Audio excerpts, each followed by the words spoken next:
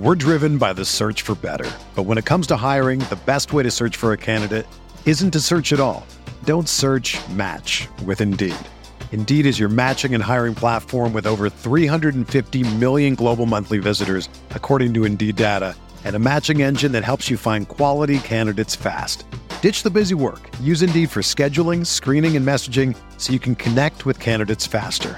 Leveraging over 140 million qualifications and preferences every day, Indeed's matching engine is constantly learning from your preferences, so the more you use Indeed, the better it gets. Join more than 3.5 million businesses worldwide that use Indeed to hire great talent fast. And listeners of this show will get a $75 sponsored job credit to get your jobs more visibility at Indeed.com/Blue Wire. Just go to Indeed.com/Blue Wire right now and support our show by saying that you heard about Indeed on this podcast. That's Indeed.com/Blue Wire. Terms and conditions apply. Need to hire? You need Indeed.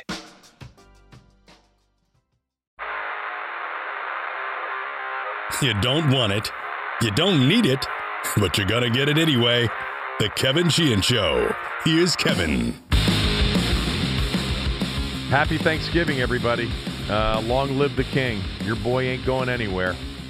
First off, happy Thanksgiving, everybody. Yep, remember that. Happy Thanksgiving, everybody. The introductory Ron Rivera press conference from January of 2020. I'm sure everybody knows the news. John Orion joined us on the show yesterday, and he was outstanding. Tommy is with me today. Tommy's written a column about it. To be honest, there's not much news to update on this story from yesterday, but there's a lot to talk about, which I want to do with my longtime friend and co-host, Tom Rivera, which we'll start here shortly. By the way, on the radio show this morning, I had Tyler Dunn on. Tyler was the one that broke this story. He's got a newsletter called Go Long TD. He used to be a Bleacher Report reporter, so you can hear that interview on the Team980.com or the radio.com app. By the way, also, I had Ryan Fitzpatrick on the show this morning. He was great. I know that, whatever, I don't even care about what Tom thinks about Ryan Fitzpatrick. If he is good, he is going to become very quickly the most popular athlete in town. If he plays well. Okay, and that's a big if with a lot of you, and that's fine. But if he plays well, he is going to become massively popular. Let me remind everybody, if you haven't subscribed to the podcast, please do that. Doesn't cost you anything. And if you haven't rated and reviewed it on iTunes or anywhere else that allows you to rate it and review it, do that as well. That really helps us out. How are you, Tommy? How are you doing? For Dan Snyder, every day is Thanksgiving now. Every day is Thanksgiving. Happy Thanksgiving, everybody. I'll take another piece of pie. Thank you very much. Yep. All right. I weighed in yesterday for a significant period of time, and I'll rehash some of that, but I want to let you have at it first. Go ahead. I was surprised at the news. I was tending to lean towards the possibility that the NFL was going to repel Dan Snyder, not embrace him. Couldn't have been more wrong about that. And I think that the whole sequence of events that happened in the last 48 hours, or at least in the 24 hours from yesterday to the day before, the Jason Wright interview with ESPN about the name change, followed by the leak to the New York Times about the news that the NFL was going to make special considerations so Snyder could borrow money to buy out his partners.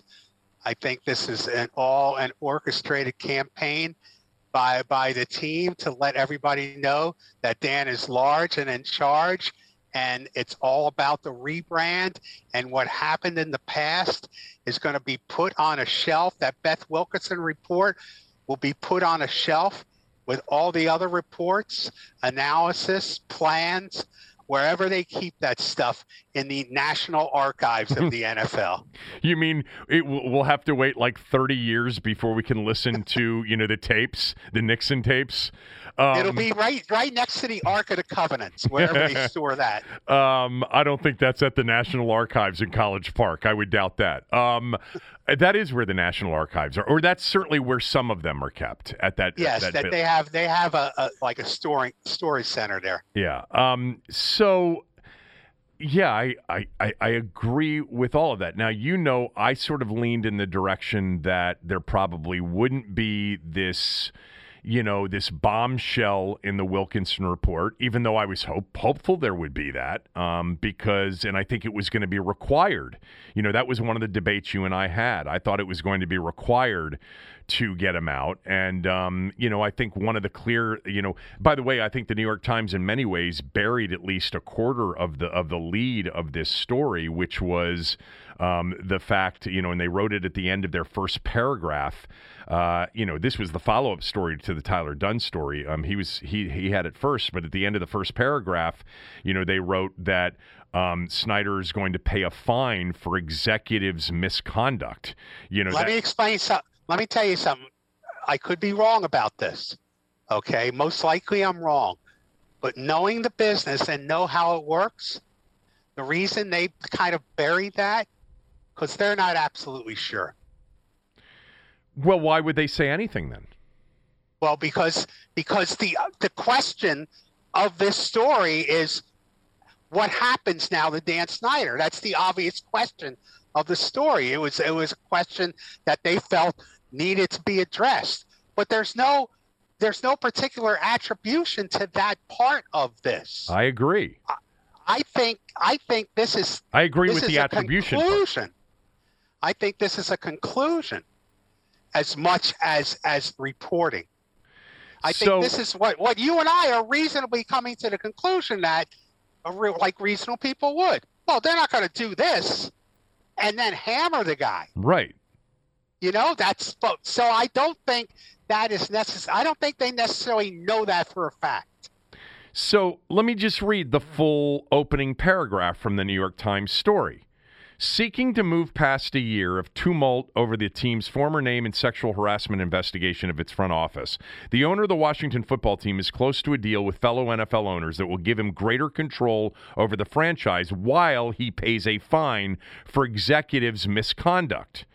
Look, the story, if executives' misconduct isn't a part of this story, they didn't need to make it a part of the story. The story is that the NFL is allowing him, by waiving the debt limitation, to buy out his minority shareholders.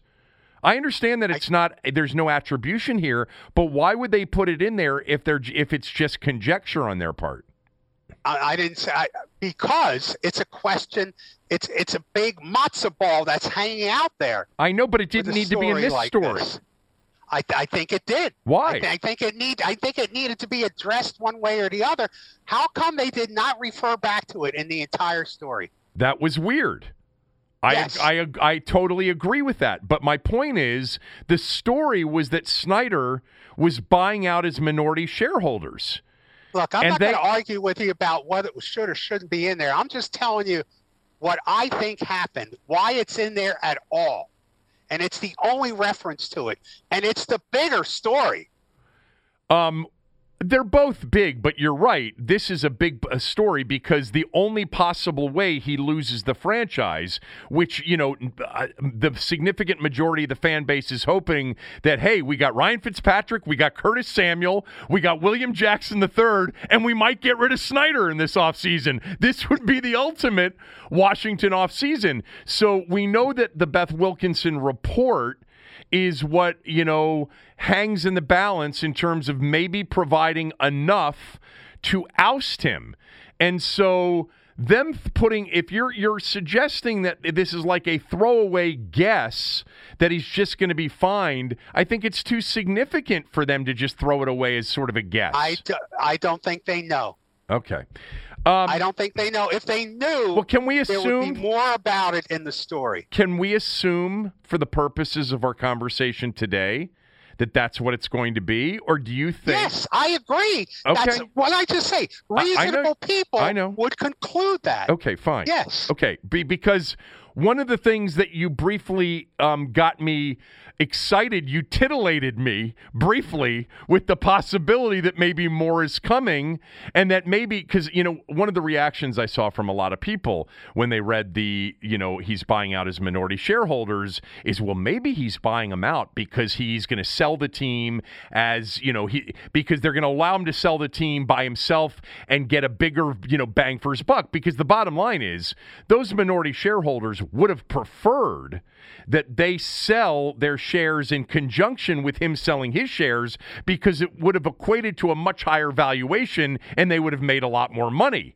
on the sale. Their 40% would have been worth maybe double what they got for it. Not double. Well, yeah, it would have been double what they got for it, because the valuation on their purchase of their minority shares was $2.2 billion. This football team's worth north of $4 billion, probably $4.5 billion. Maybe it's $5 billion.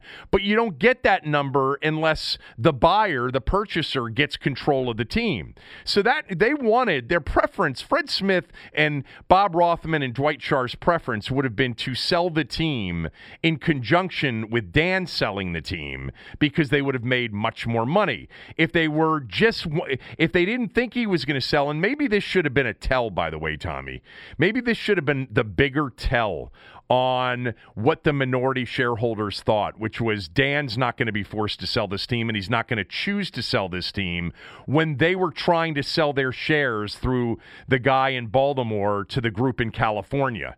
Don Moog. Yeah, we should have actually. I'm just sort of coming to that conclusion. I should have come to that conclusion sooner.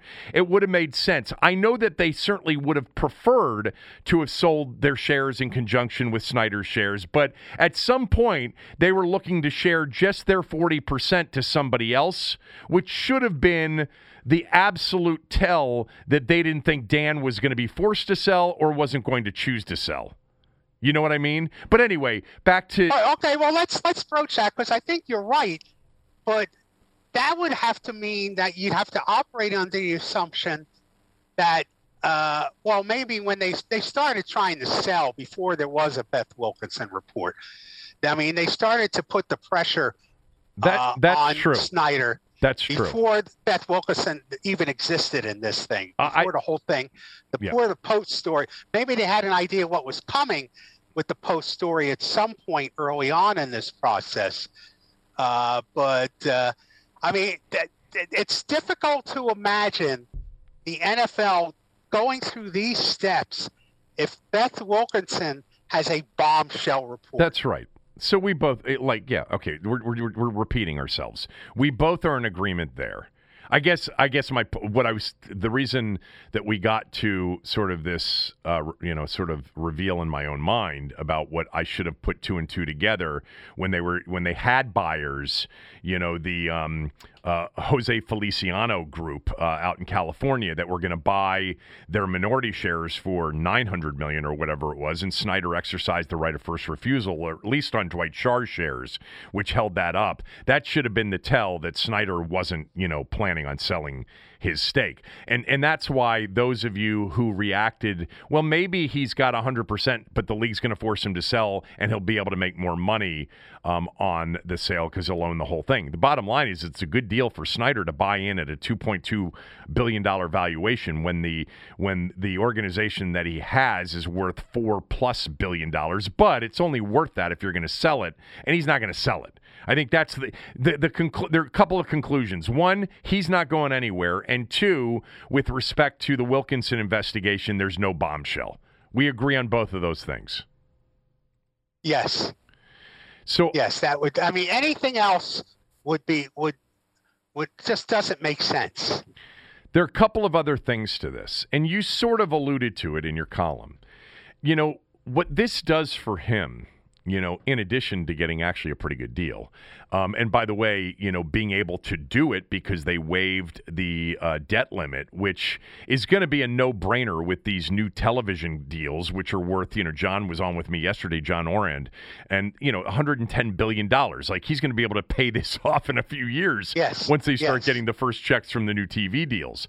But actually, John brought up, and I think, and then I added to it that, he could still bring on new minority investors. And I said, you know what? That makes a lot of sense, because imagine with all of their emphasis on diversity over the next year, if he brings on a very diverse group of minority investors, the league would probably love that. And, it would allow him to pay off the debt faster. Anyway, that may be, but NFL owners, as a rule, do not like to have partners. I know, but many of them do. And but Dan, they don't. I mean, it's not that they seek out unless they need money. Yeah, well, and Dan, it comes to as a surprise to many.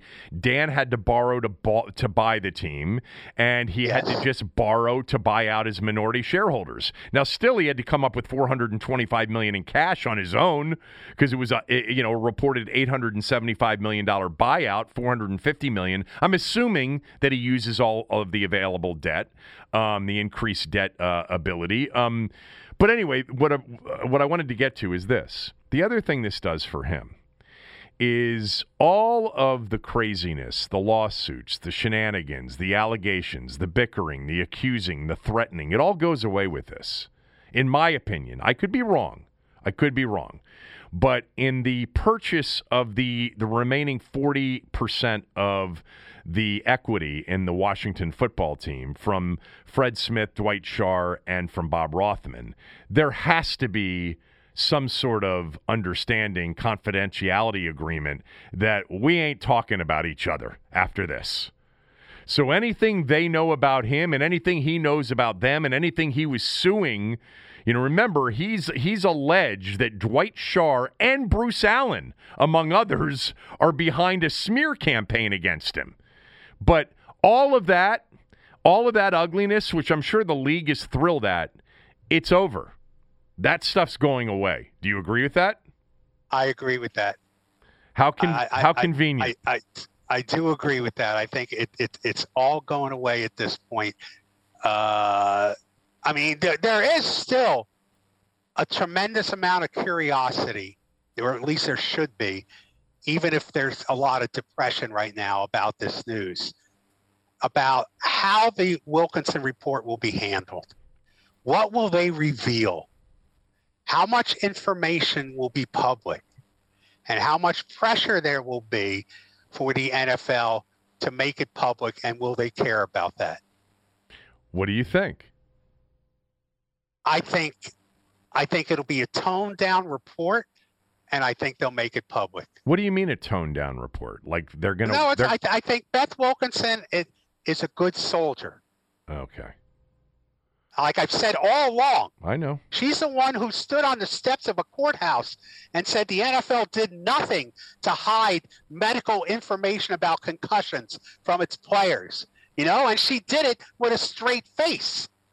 So, I mean, I think she's a good soldier. And I just think that the Wilkinson report will not have the impact that people thought it would. And I think in order for the NFL to make it public, that's going to have to happen. And I think the NFL is going to have to make it public, because it'll be a tremendously bad look if they do this for Snyder and then they keep the report secret. Well, they're going to have a reason at the very least to fine him. I mean, if the New York Times last paragraph of that story about fining him for executive misconduct is true, they're going to have to give a reason why they're fining him for executive misconduct, even though we were all hoping the punishment would be much worse. Not draft picks. Do whatever you want to do to him. Don't take our draft picks. But it will be rear view mirror stuff. In other words, I would bet the Wilkinson report is about what happened and how they fixed it. I totally agree with what you just said in that last line. It's not only going to be about how they fixed it, but how they're continuing to fix it with Tanya and Jason and all of the other people not named Dan, conveniently, and what they've been working on. And all of the great hires that they've made and all of the great business practices that they've put into place to ensure that this doesn't happen again. Remember, Goodell mentioned that during the Super Bowl press conference, that they had made a lot of progress and they had implemented, a lot of new, policies and business, best business practices, which, by the way, is a total, sort of McKinsey consultant. We're gonna come in there and we're gonna look at your situation and we are going to implement best business practices. I mean, all that stuff drives me crazy to hear, because it's like all the theoretical stuff that used to drive me nuts when I would meet with some of these people. But that's what it's going to be. I agree with you. This is going to be, I don't know about the tone down. I think, more importantly, we're not going to get to read it. We're going to get some sort of summary. That's going to be a bad look. I know you agree. I agree with you on that. But what is she going to do? For a league that's very sensitive, since the Ray Rice, about their image with women, this will be something that won't be easily defended. But what would be worse for them is if they basically gave them more power, and whatever it is that's read pisses people off and says, how could you in this environment give him more power, more ownership? Well, look, Kevin, if they don't release the report or parts of the report, people will automatically assume that it's too damaging to reveal. You think that's what they'll assume? And they will conclude that. Okay. Well, then the only way to avoid that, I'm not disagreeing with you, in terms of if they don't allow that report to become public, that the assumption will be it's terrible. I think that's a fair, a fair prediction. Then they're going to have to release the report, and then your idea that it'll be some toned down version is in play. And with the emphasis on what they've already done and what they're currently doing to make the organization a much safer place to work for women and anybody else. But I don't think we'll ever going to find out what happened. I don't think we'll ever find out what happened on that airplane ride from Vegas. Well, we're certainly not going to find out from any of the previous minority shareholders anymore. They have been silenced, I believe. Unless there's some sort of, like you said, 30 years from now, the Snyder minority shareholder tapes are available at the National Archives building. You can go put headphones on and listen to them. But you've got to show up at the actual facility. Yeah. Listen, after Dan Snyder's name, how for doctor you have the letters MD. Dan Snyder should start using Daniel Snyder NDA, non-disclosure agreement. I think it would be more serious than that. He needs confidentiality agreements. Those NDAs are typically not even worth the paper they're written on. But confidentiality agreements carry much more significant weight. At least that's what I remember from that world. The thing that you mentioned about the name, right? So during all of the stories and the discussion yesterday, and by the way, I want to make just one thing clear, because I know some of you, and it's fine. I don't care that you are just focused in on the football thing. But to me, they blend together, and I don't know why some of you don't see that. Sometimes I think some of you are like, can we just talk about whether or not they're going to sign Adam Humphries today? Because John Keim reported that Adam Humphries is in the building, or they're talking to Adam Humphries. Tampa Bay, Tennessee, been injured for a little while, but he played with Ryan Fitzpatrick in Tampa, slot receiver type. N'Keal Harry apparently might be a target as well. And I know some of you would just prefer that, especially in this offseason that's had mostly positive football team news. But the two go hand in hand, people. I mean, if you don't think that the last 21 years of this owner and this owner's influence has been destructive in a way that's basically ruined what we used to have, and now that there's this one little glimmer of hope, This one, a long shot possibility that he might finally be gone has now been wiped away. And now he's actually, perhaps emboldened in his own mind. Yes. More powerful, maybe. Yeah. If you don't think that there's still the possibility that he will fuck this up 7 ways to Sunday, I'm not sure where you've been for the last 21 years. Now, I'm hopeful, like many of you are, that Ron doesn't have, a Bruce Allen in between him, doesn't have a Vinny in between him, that, Ron's hired some good quality people and maybe Dan's finally learned his lesson. I hope that's true. And I don't completely dismiss the possibility that, he changes. But more likely than not, I don't know that ultimately this is going to end well. I hope they have a really good team this year. I hope it's a 12-5 season, 11-6. I like doing the 17-game thing now, Tommy. Yeah, that confuses everybody when you start rolling those numbers in. Right.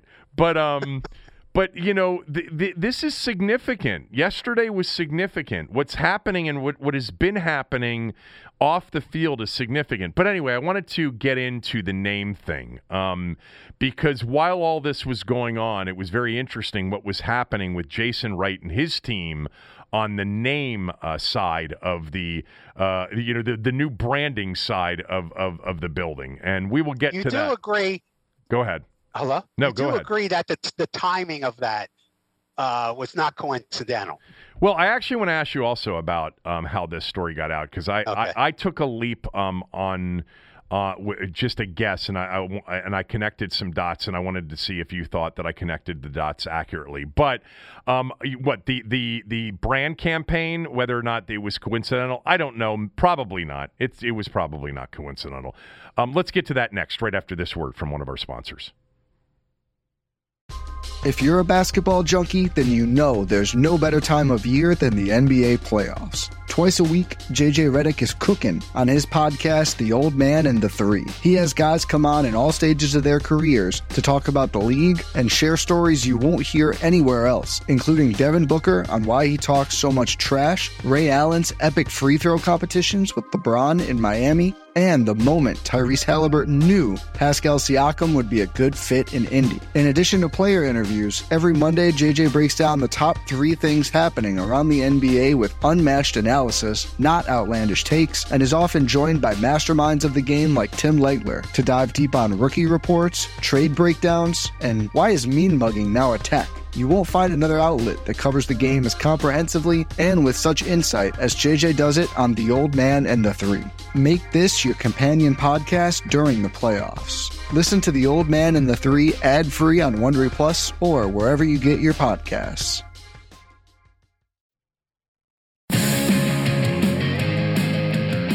So yesterday, as all of this reporting from Tyler Dunn first and then the New York Times and then the Post, Mark and Liz had a story. And I do want to ask you just about the competition. I know we've talked about it in the past, the competition between the New York Times and the Washington Post on all of this.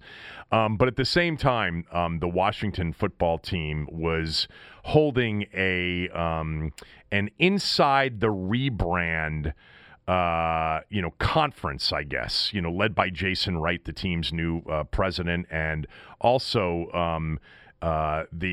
some of their new marketing people, etc. In fact, I'm looking at, it was on Clubhouse, and it started yesterday. It was between 10 and 11 a.m. Inside the Rebrand.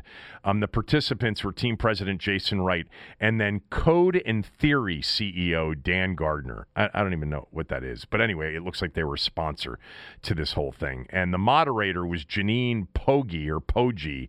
She's with Ad Age, and it looks like they were sort of a participant in this as well. So, all the while all this is breaking, they're talking about the new name. And Jason Wright with John Keim the other day also said, maybe Washington football team. There's a lot of sentiment that we should keep Washington football team. By the way, I haven't met one person that has said keep Washington football team.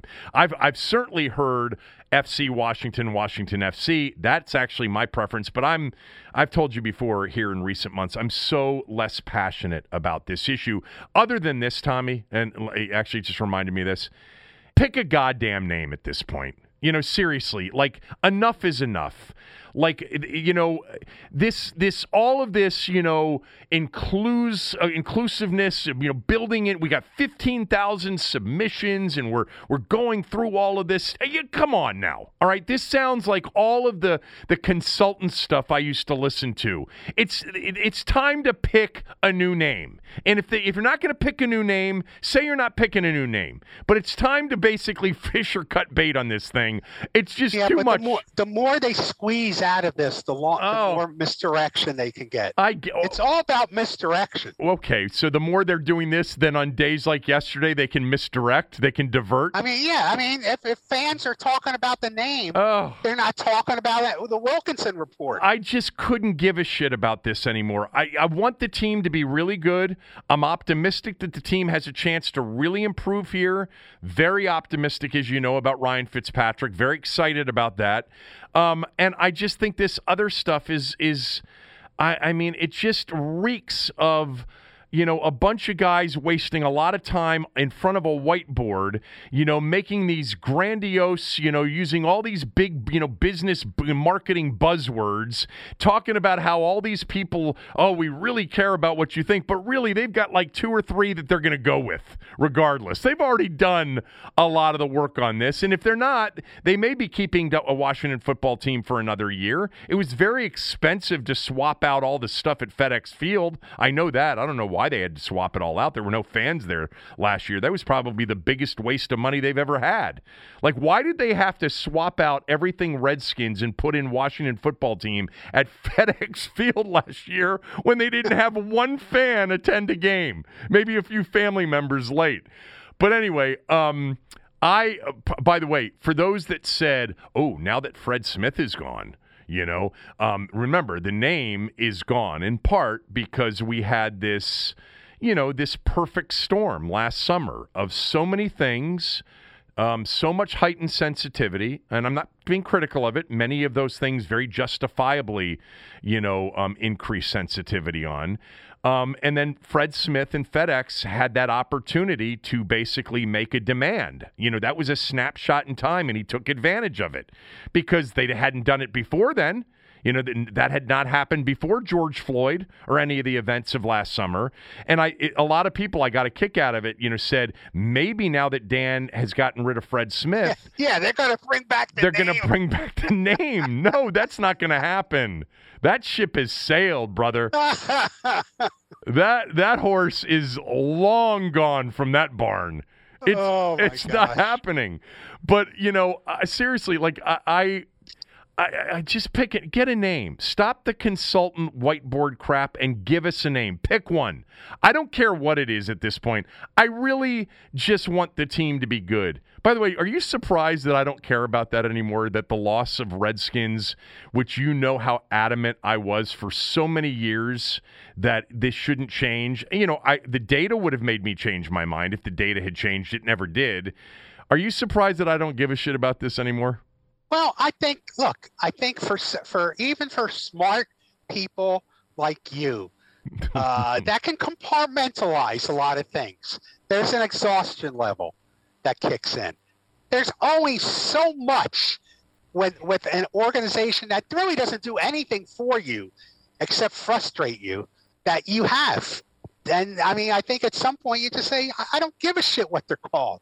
I just want to see the football. There's an exhaustion level. The only thing I care about, I just obviously don't want to lose Washington. I want my city to be a part of whatever it is. Like, even though it's not team isn't in Washington. I know, but it's, I don't live in, I will soon be living in D.C., but I've lived in Maryland. I always tell people that I'm from D.C., so whatever. There was one other thing I wanted to mention to you real quickly.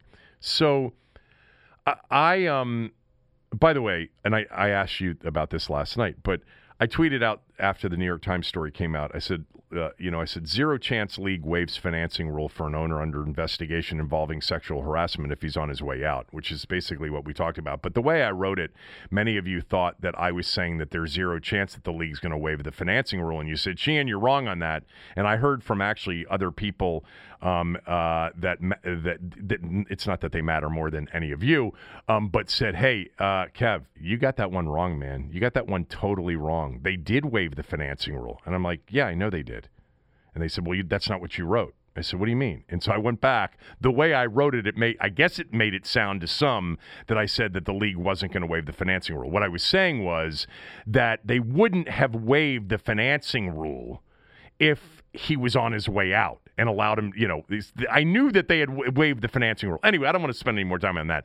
The last thing I wrote was the story likely leaked from the team. And the reason you know this is that the New York Times got it much before the Washington Post.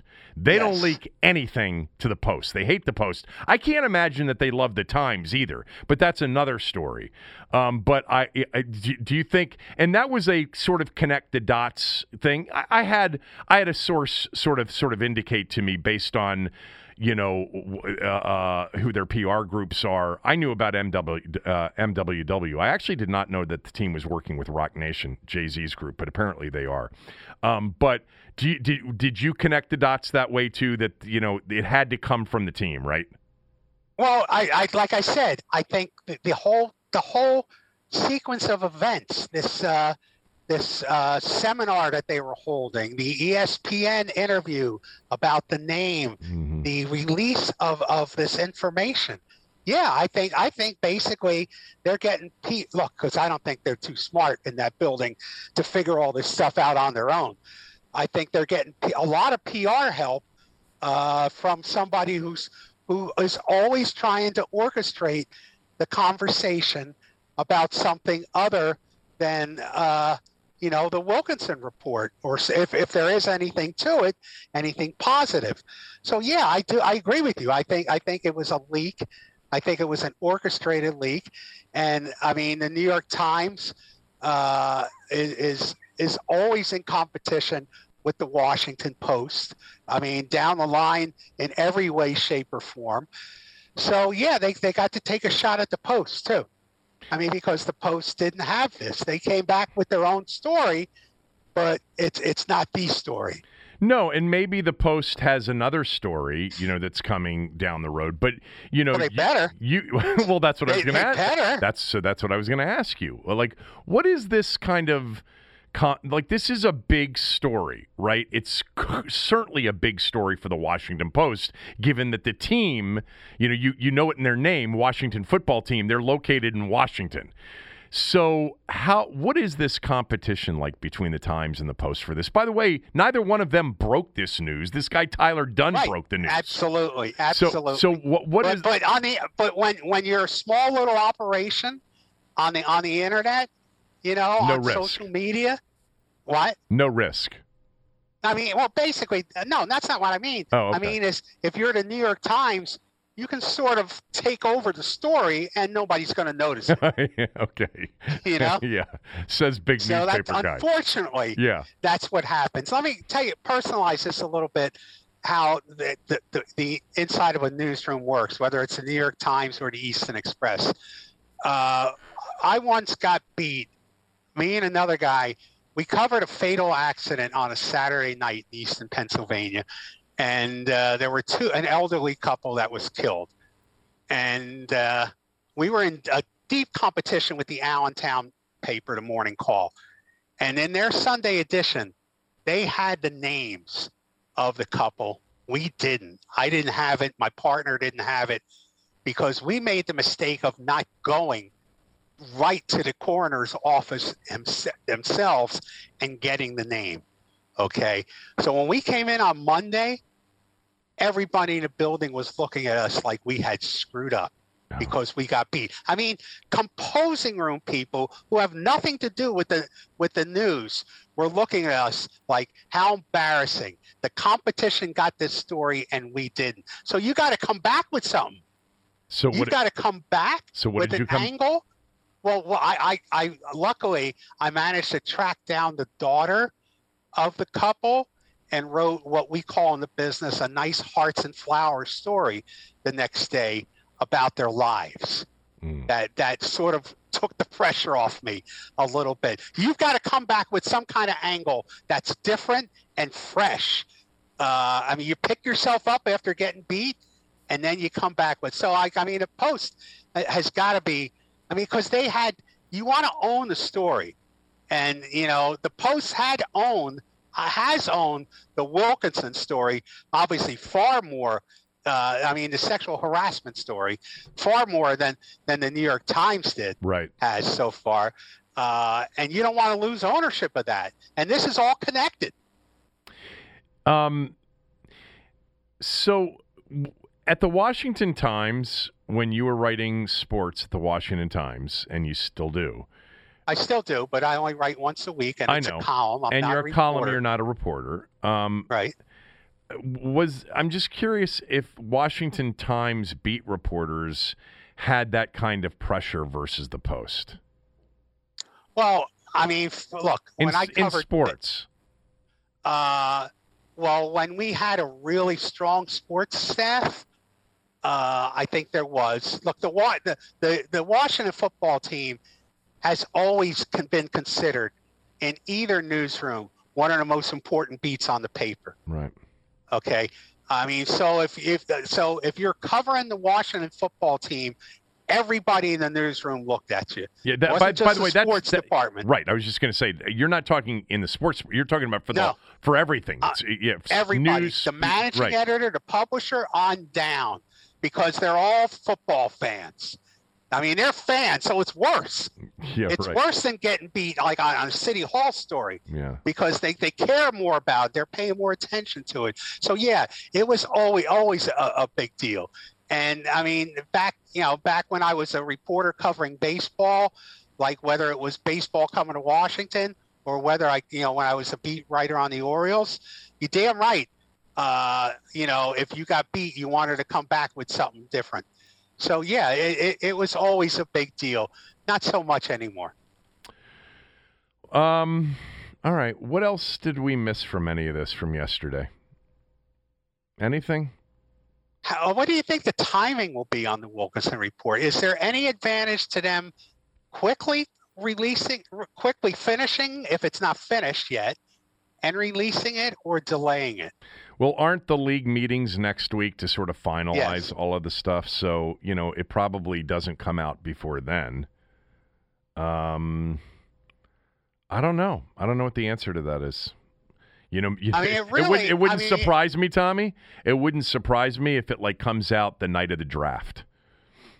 Yeah. Literally yeah. they release it the night of the NFL draft, which is, one of the biggest nights of the year for the league. Yeah. That wouldn't surprise me at all if they did. But here's the thing: if you're the Post or the Times, and this has been the Post story for the most part, they got to get it. You got to get it. Yeah. Yeah. You can't let the NFL dictate when this story comes out. You got to figure out a way to get it. So how do you get it? I mean, we talked about the Junkies information from a week and a half ago or whenever it was, and we both believed that was not just made up. It wasn't just a bunch of sports talk, yaks having at it. Where do you? And by the way, at this point, it doesn't mean anything.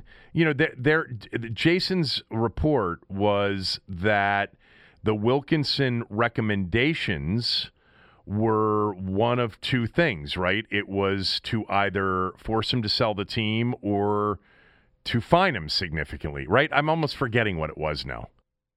Something like that, to put suspension. No, suspension. Oh, or suspension, right? Or suspension. Yeah, exactly. And so we don't know. Well, you're suggesting the fine thing isn't even definite at this point. But what we do know is he's not going to be forced to sell the team. That was made very clear yesterday. Yeah, absolutely. That was definitely made clear by what happened. I mean, the report is diluted at this point. I mean, because the only outcome, the Lombardi Trophy outcome, Right. for fans is he's forced out. Yeah. I mean, the other ones, suspending him is nice, but no one believes he's going to come back, out of suspension, a reformed human being. And I use those words loosely. And a fine, in business, a fine is the cost of doing business. Yeah, we call it shrink. Yes.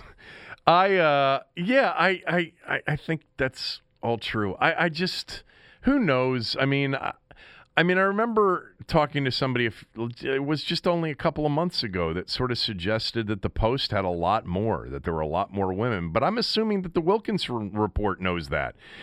By the way, for the Post to beat everybody to the punch, to get, access to this, they're gonna have to get access to people who are part of that investigative group for Beth Wilkinson, or I guess people in the league that have already read it. Yeah, I mean, look, when you work at the Washington Post, there are thousands of people that work at the Washington Post. Yeah. Okay, in all different forms besides the newsroom. So you have lots of eyes and ears out there that are paying attention to stuff that could somehow maybe, mention to somebody in the newsroom, hey, I heard this. Hey, I heard that. I mean, sometimes these things happen. Like, you saw All the President's Men. It's usually low-level office people who either type up a report or file a report, who have this information and wind up leaking it one way or the other. So, I mean, there's who's the Mark Felt? Who's the deep throat, Tommy? Somebody's going to be deep throat. You would think so. Liz is going to be enemies. Liz is going to be in some garage over in Northern Virginia late at night, behind some big post, and somebody's going to be, whispering, "Yeah, you follow the money. Follow the money." That's. It's always about following the money. I mean, you would think Snyder has so many enemies. There's so many people rooting for a different outcome than this that. It's hard to believe that the NFL will be able to sit on the report. Right. All right. Nothing else. Do you have anything else for today? You see, Steven Strasburg has a ruptured tendon or something like that in his calf. Yeah. So what is is this going to be another out for a while? I thought it was. I thought it wasn't ruptured. No, it's ruptured. It is? According to the reports, it's ruptured. But apparently, it's one of the few parts of your body that you can rupture, and it doesn't mean anything. Oh, my God. This guy. So, I know. He even found, and I love the guy, okay? But he even found a part of his body that doesn't hurt him.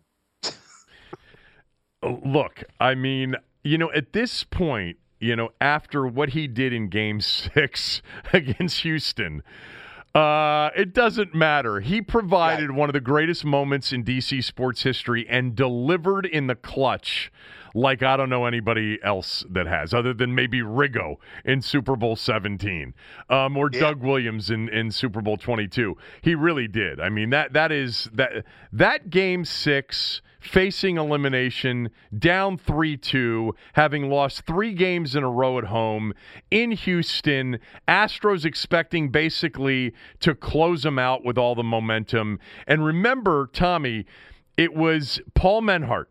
Paul Menhart told the story about how Strasburg was tipping his pitches early on. Remember, he gave up some hits and runs early in that game, and Paul Menhart and Davey Martinez actually discussed whether or not to tell him that he was tipping his pitches because they thought it might throw him. But they made the decision to tell him, which, by the way, turned out to be the right decision. And then he basically went out the rest of the way and mowed everybody down until the 9th inning, where he finally was taken out in one of the great performances by anybody locally of all time. I just always feel for him because he obviously has a body that just breaks down. You know, well, this apparently isn't serious. Well, okay. When you hear a rupture, when the verb rupture is used, it usually doesn't mean something good, and you're trying to make it out to be something good. But this is no big deal. And I might want to point out they rewarded Paul Menhart with that little move by firing him at the end of last year. I know. Well, and he didn't even have Strasburg last year. But I mean, the opening day is coming April 1st, a week from today. At Nats Park, The one thing that's really positive in spring training so far is Josh Bell and Ryan Zimmerman, their first base combination, is just knocking the leather off the ball. Yeah, but your boy Carter Keyboom is not doing well. He's not my boy. Okay. I just as soon see them start Luis Garcia at second base and move Castro to third.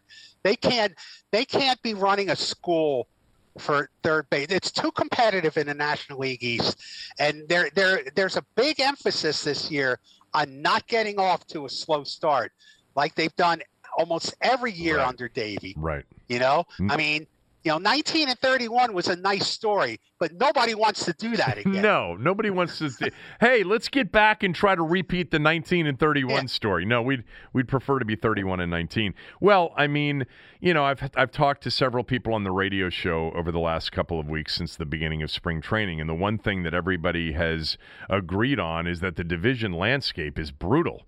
Like every single team in the division is really, really good. In fact, Tommy, as bullish as some are on the Nats and the prospect of them having a really big series, they are the third pick in the AL East.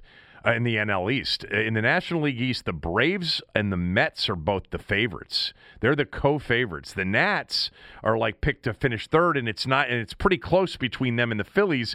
And let's not forget the Marlins were in the postseason in the COVID-19 shortened season. It's a very, people forget that the first year of baseball in Washington, when the Nationals wound up going 500. 50-31. Yeah. But they wound up 81-81, last place. Nobody in the NL East had a losing record. They were 50-31 through 81 games, and then they went 31-50 in the second half. And it was the first year here, and it was like, oh my God, the first year here, they're really good. Yeah.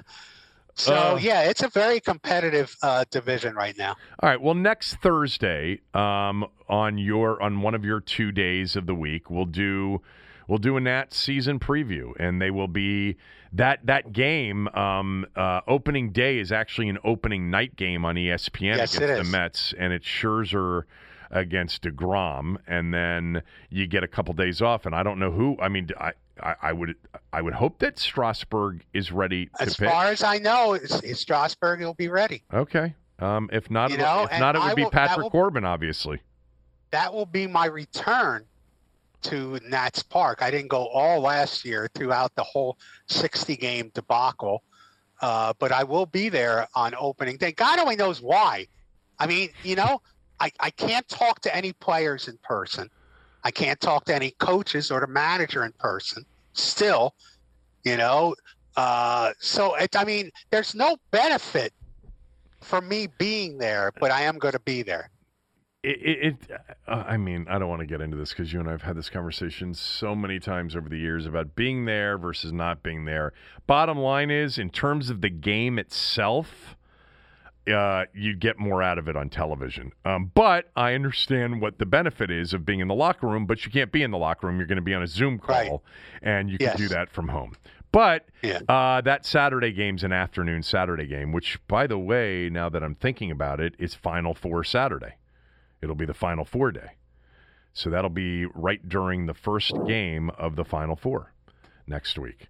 By the way, I've got somebody about to join me to end the podcast. Dave Ungrady, who wrote the Len Bias book and is involved in another project. He's going to join me to talk about that. There's actually some interesting stuff related to bias and the 35-year anniversary coming up on his death. But I did want to mention that I don't know anything for sure, But I can just tell you that a lot of the speculation yesterday about Turgeon, I'm not buying it. And the speculation was that he's looking to move on and that he's not going to get an extension. I would not wager on that at this point. It would not shock me if he does get extended. But I don't know anything for sure, and I think a lot of it's still being figured out. But yesterday there was a lot of reporting that Turgeon's moving on. They've decided not to extend him. I do think I know enough to know that that decision hasn't been made yet or hadn't been made as of last night. But if I had to wager, I would wager more on him getting extended and staying than him moving on. I could be wrong though. This is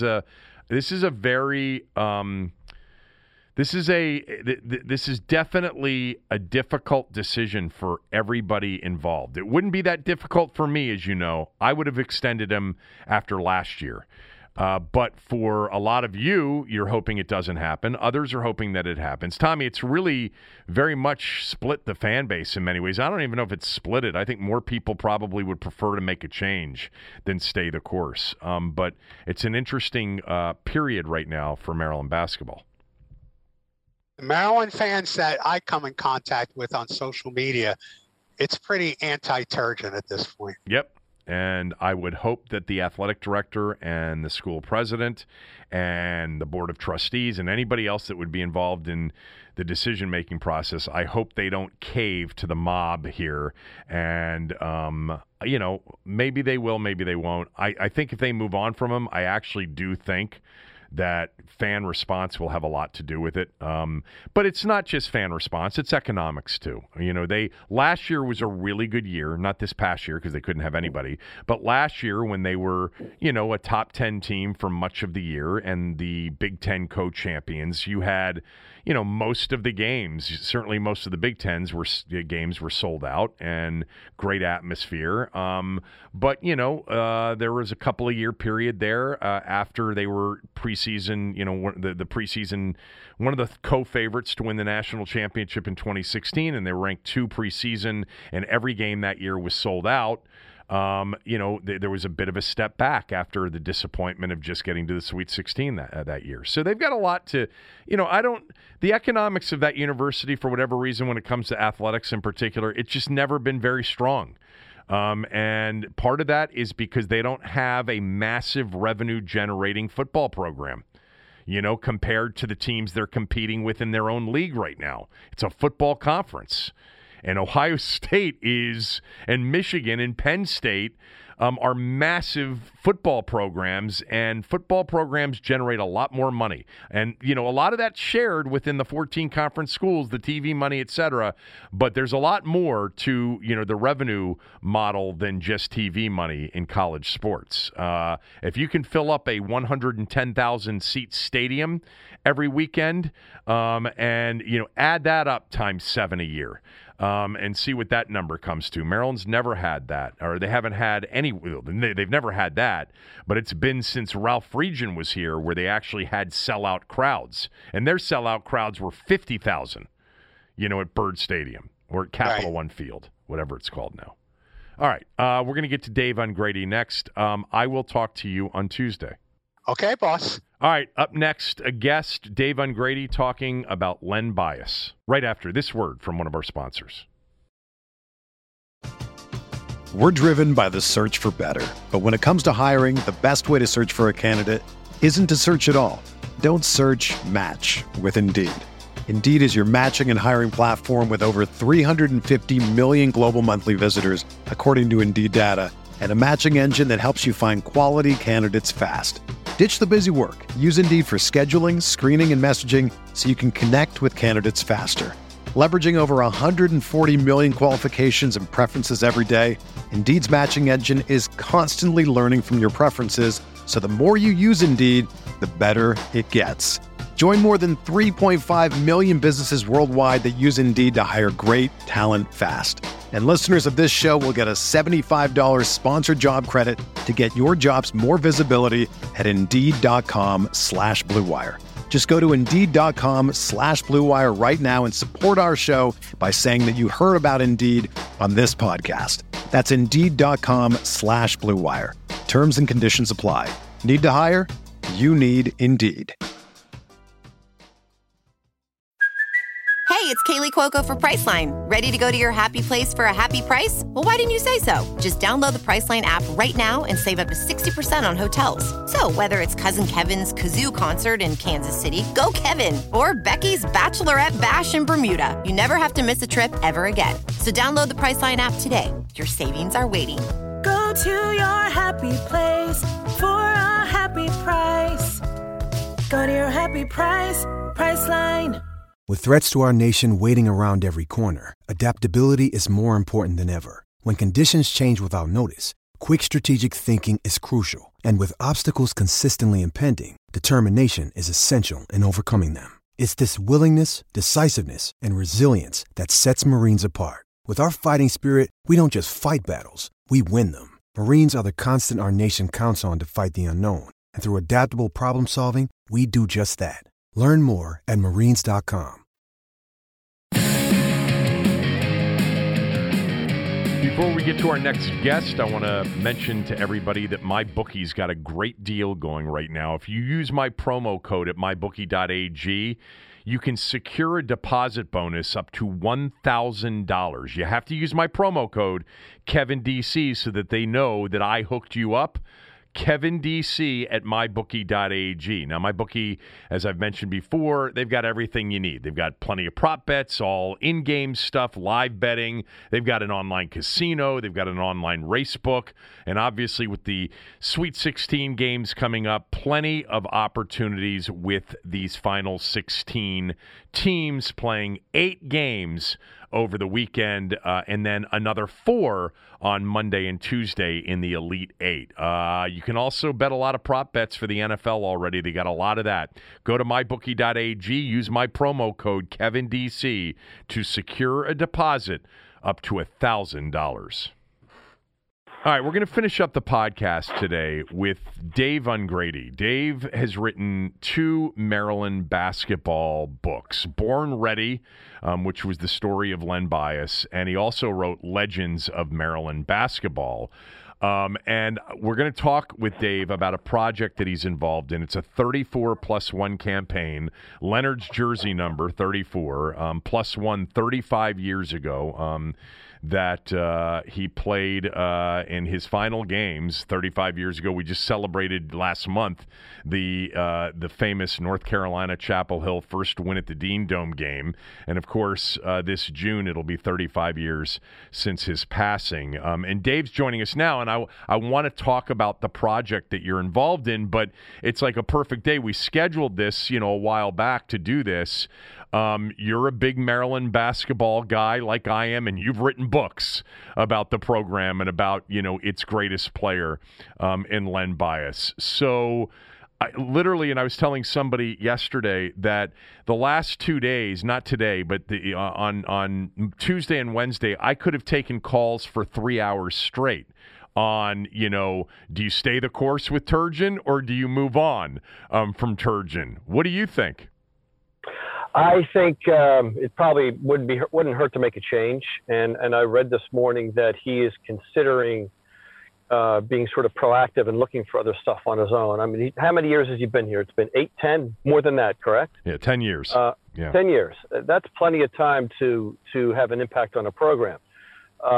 We can look at his program, and if he's graduating players, that's great, and he's respected by the community and the athletic department and everyone. But Kevin, the reality is you gotta progress.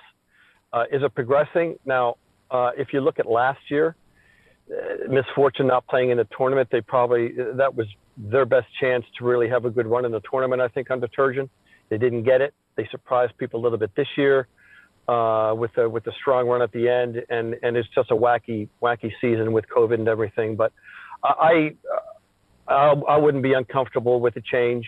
I think maybe it would please everybody if he was proactive about it, so you don't have you don't hurt feelings here, and not that that's the biggest issue. But I think it wouldn't hurt. Sometimes it's just good to make a change and restart things, and maybe that's what it needs. By the way, there was a lot of speculation yesterday. My belief actually is that he's going to get extended. I can't say that definitively. I've talked to a bunch of people. I don't know anything for sure, but if I had to wager, I would wager that he would get extended. And you and I think are on opposite sides of this. I just think that the trend here recently is he's become a better coach, and maybe the best is ahead of him.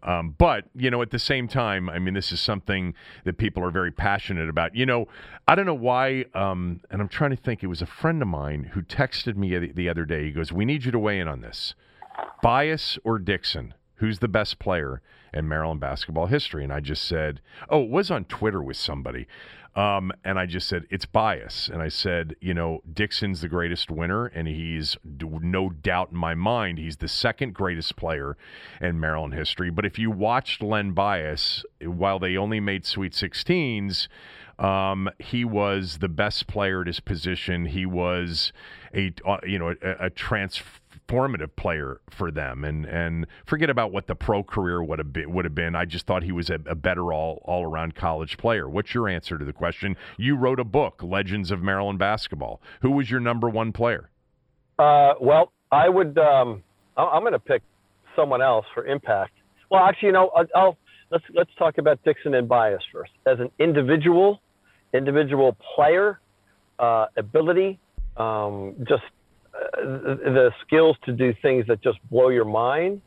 That was Len Bias. Yeah. For an impact player, and I'm coming to you as I'm a youth soccer coach for Bethesda Soccer in the travel program, and I try to look for impact players. They may not be the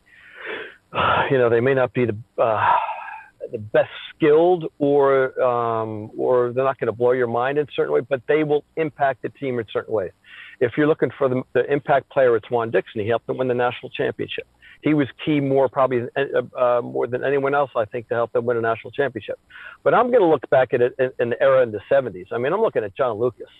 Look at what Lucas did for what kind of player he was, and how the program was originally built in the 70s on a consistent level with Lefty. And a lot of that was John Lucas. He was a number one draft pick coming out of college, and he had a very successful pro career despite his challenges with drug addictions. So you pick from those three. I think I may go with Lucas for that. He didn't win a national program. Things were different then, because you had to win. If you recall, you had to win the tournament championship to get into the NCAA. I think there were only 16 teams in the tournament.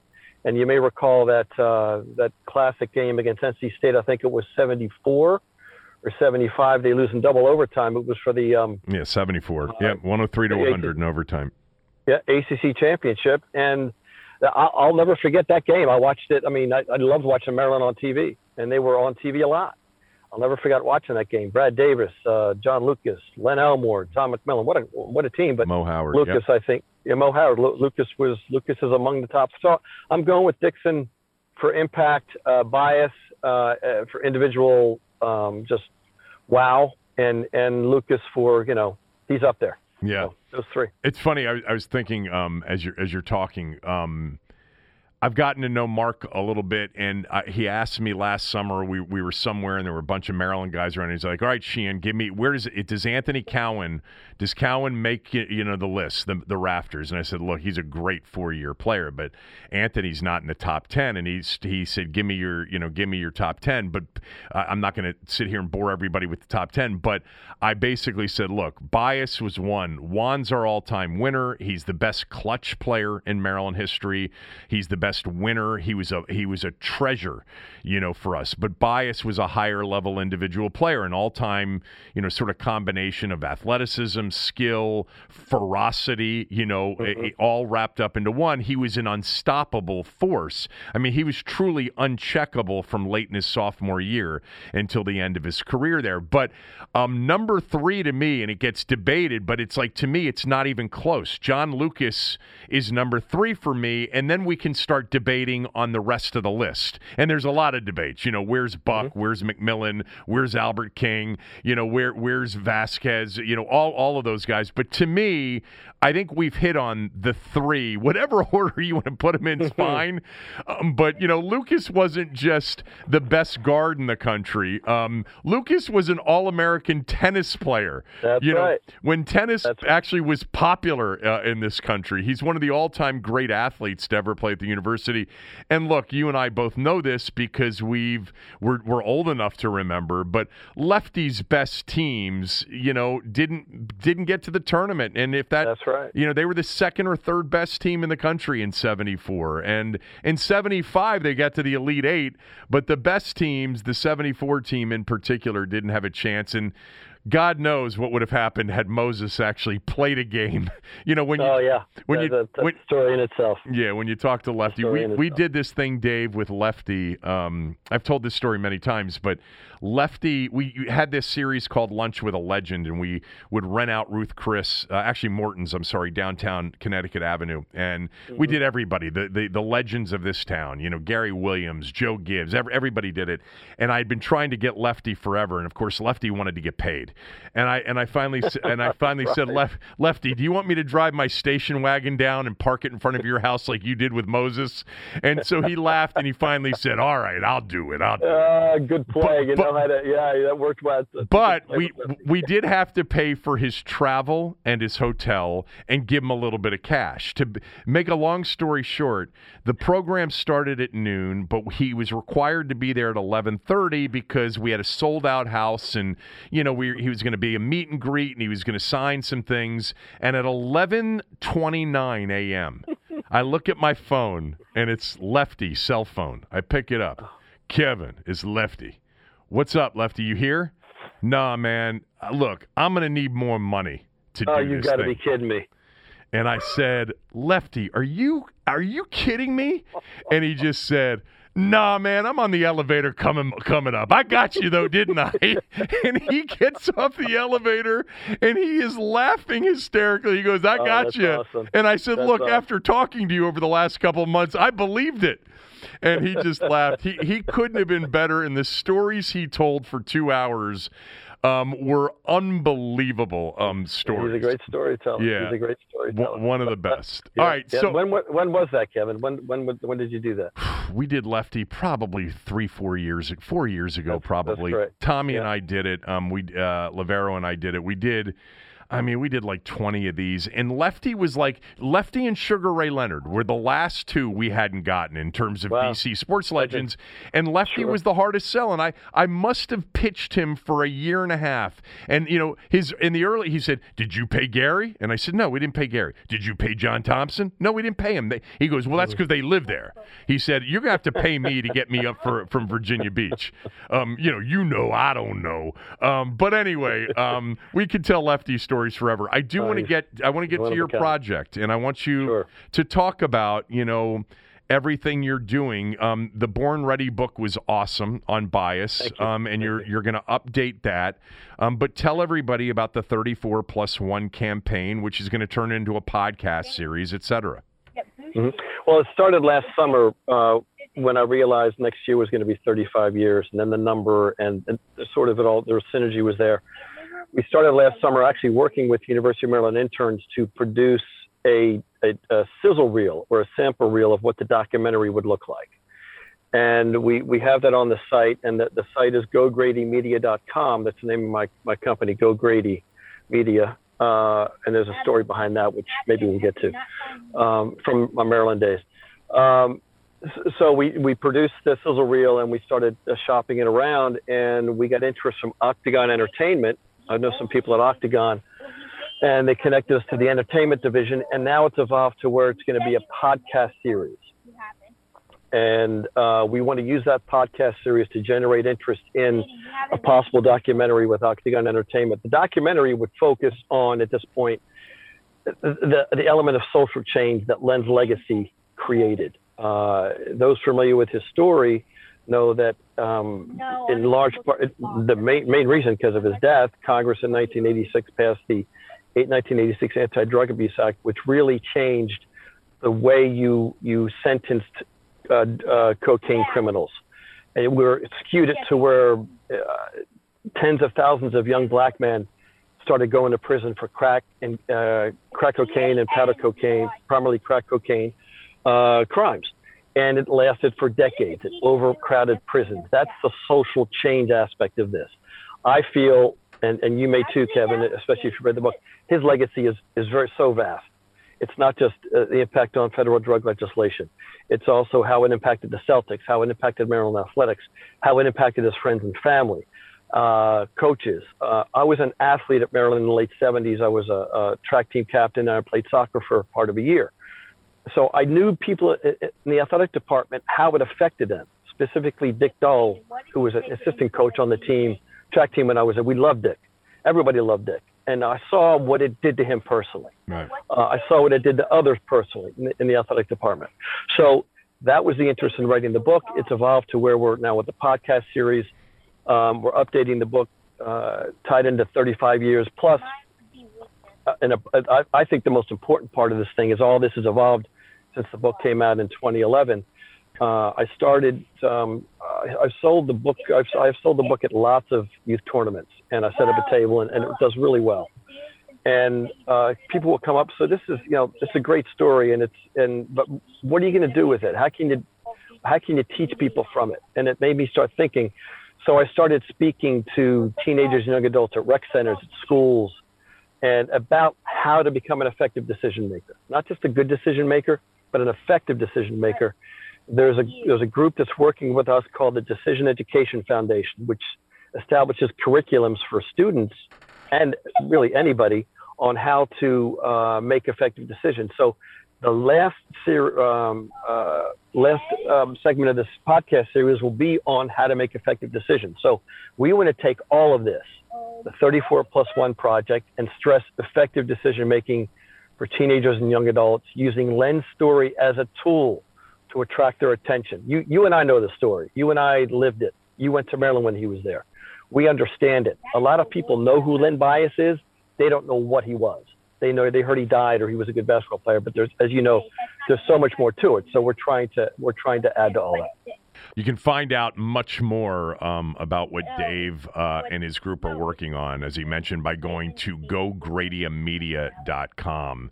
I think that the part of his legacy that you described briefly that is so amazing, and I think it came from a good spot, in 1986 with, the drug epidemic and the cocaine epidemic and the crack cocaine epidemic of the 80s, with the president at the time, Ronald Reagan, and his wife, Nancy, just say no, that there was a real yearning in this country, and it crossed, I think, all political, lines. I mean, everybody wanted more and stricter, laws when it came to drugs. We had people dying in our streets. We had crime that had increased to ridiculous levels, but it really went overboard, didn't it? In a big way, and it's my main job is as a public school teacher. I teach social sciences, and one of my classes is government and politics. And while working on the story, I understood the political part of that. But now, having taught government and politics a little more, I really have a much better understanding about this.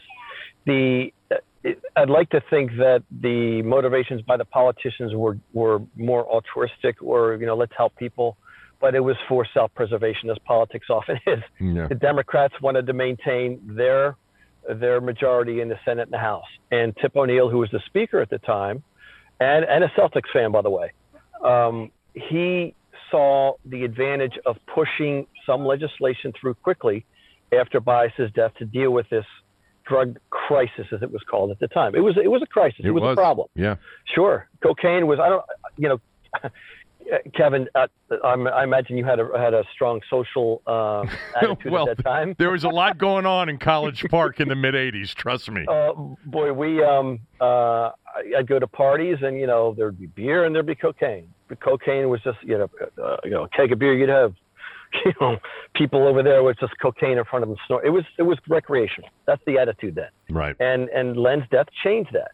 And Congress, the Democrats, tried to take advantage of that. And they rushed through this bill that what I address in the book, and without much review before the committees, and this was legislation that was passed within 2 months of when it started, and that doesn't happen often.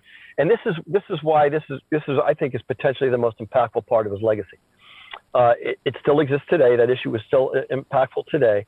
Jay Billis is on our scissor reel. We interviewed for him. Don Marcus is working with me on the former Baltimore Sun reporter. He's working with us on this. And he interviewed Jay, and Jay has a soundbite on our scissor reel. Please go see it if you haven't, or anyone who's listening. And he said that's the part of the story that needs to be told more. It's his soundbite, and you can see in his face there's anguish about, he was an attorney. He's got legal training. He knows this part of the story, and he says that's the part of the story that needs to be told more. So that's why it's important for us to even focus on that. As we go the documentary route, if we still stay with that focus, but that's the interest now. Yeah, and the other part of this, and it was the Cleveland Browns safety, Don Rogers. Don Rogers was an NFL safety for the Cleveland Browns, and within a month or two after Bias's death, he died of a cocaine overdose. So it was those two deaths, Bias's being the most significant, because remember, too, the physical features. Bias was such a physical specimen. Like, people looked at him and said, how can anything kill this guy? And he was so great. He was such a magnificent athlete that it really hit hard. And not to mention the fact that it was within hours after he had been drafted and had been, in Boston. But, for those that don't know that part of the Len Bias story, it was major legislation that really led to mandatory minimum sentences increasing significantly for drug-related crimes, which ultimately put many more, minorities in particular, and those of less means into jail for much longer periods of time than they had been doing before. But am I wrong about this? It was not an unpopular legislation, not at all. In 1986. 3 months. Sure, yeah. And again, it's the political, it's self-preservation that the Democrats were trying to take advantage of. Right. And to be a little more clear on what that law addressed, it addressed many things, but most significantly, 100-to-1 disparity between crack and powder cocaine. If you had 5 grams of powder cocaine, you got a mandatory minimum of 5 years in prison. If you had 100 grams of crack cocaine, I'm sorry, it's the reverse. Right. 5 grams of crack, 100 grams of powder. Same mandatory minimum sentence, 5 years. Who was using crack? The young black men, young black adults, males, and it skewed against them, and it's really created a problem with our prisons and sentencing reform. So it's still an issue that exists today. By the way, one last thing, and again, go to GoGradyMedia.com to find out more about what Dave and his group are working on. It's fascinating. But I was playing golf a few days ago, and somebody said to me, it's Len Bias's death still impacts the program today. And I said, I don't think so. I think that ship sailed a long time ago. We were talking about recruiting. And he said, no, you're missing my point. He goes, if Len Bias were alive today, and if he had had the NBA career that we thought he was going to have, and if he had become like this all-time, NBA icon, like Jordan became, as an example, North Carolina's never needed Jordan to be a recruiter for North Carolina. North Carolina recruits on name alone, but imagine the recruiter that Len Bias would have been for anybody coaching at Maryland. And I thought about that, and I think actually that's a really good point. Had he lived, and we're talking now more about sort of the basketball side of it, had he lived, the ambassador that he would have been for the university, and, the way, if he had a similar NBA career to his college career, and he had been, a human highlight reel like Dominique Wilkins was, like Jordan was, and he had been, even years after his NBA career ended, had been a player that young players continued to look up to, it really would have been, I think, impactful to recruiting. It could have been very significant. And I'll add something with that. And Gary Williams talks about how recruiting was so difficult for him. Right. after he came in, because he would start recruiting athletes. And, hey, is this is a school where Len Bias does? Yeah, I don't want to go there. So this went for years. Yeah. And Gary will talk about that. If I can add one thing, Kevin, before we Sure. end this, something that's timely. We started something called the Len Bias Fandom promotion. It starts actually April 1st, but we're starting to promote it on our social media platforms. We're asking people to submit their most fond memories and reflections of Len, good and bad.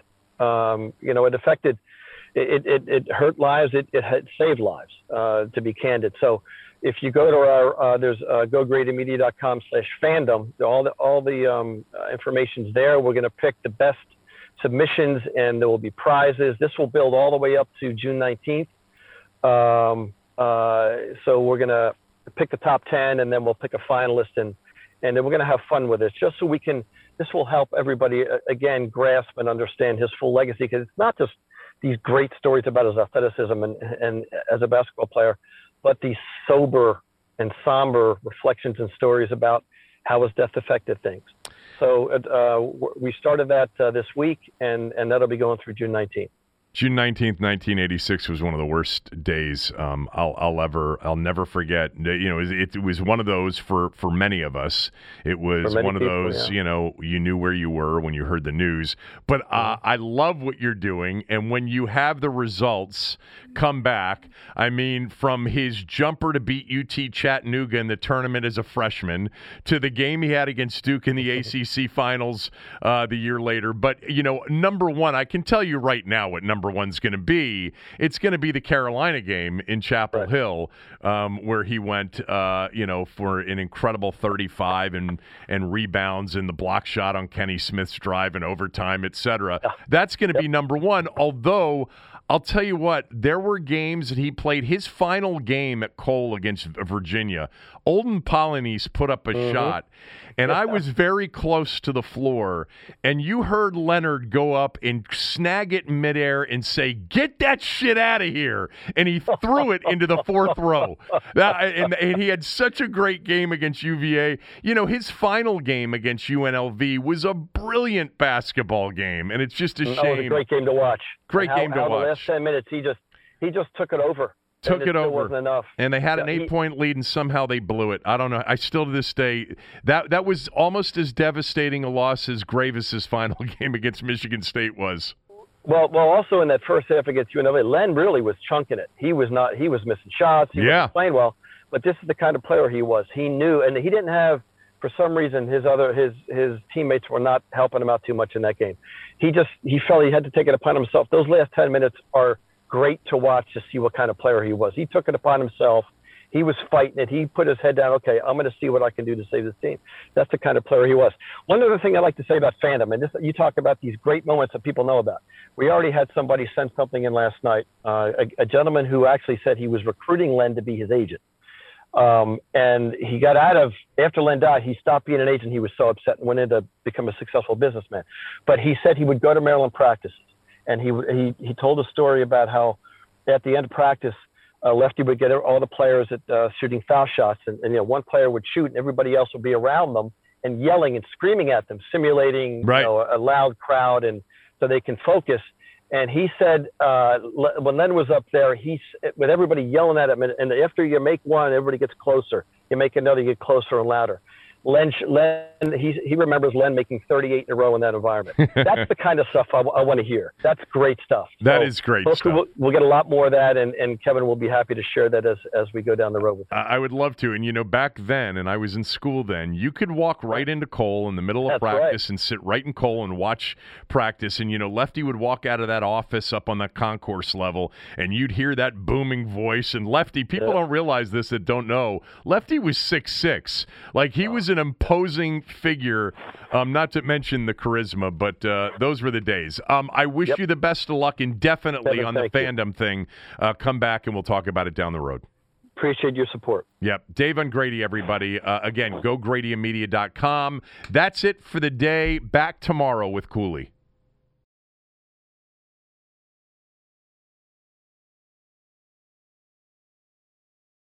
It's happening daily. We're being conned by the institutions we used to trust. The mainstream media is distracting us with meaningless headlines instead of focusing on the harsh realities facing American families. Time is short before something big happens, and that's why so many folks are preparing. They're becoming self-reliant by investing in emergency food storage from My Patriot Supply. Go to MyPatriotSupply.com and secure 4-week emergency food kits for each member of your family. Each kit contains tasty breakfasts, lunches, and dinners, averaging over 2,000 calories per day. Save $50 on each 4-week food kit you purchase. Plus, get free shipping on Ready Hour 4-week emergency food kits. You're not ready if it's not Ready Hour foods. At My Patriot Supply, you can also get solar power generators, water filtration units, heirloom seeds, and survival gear.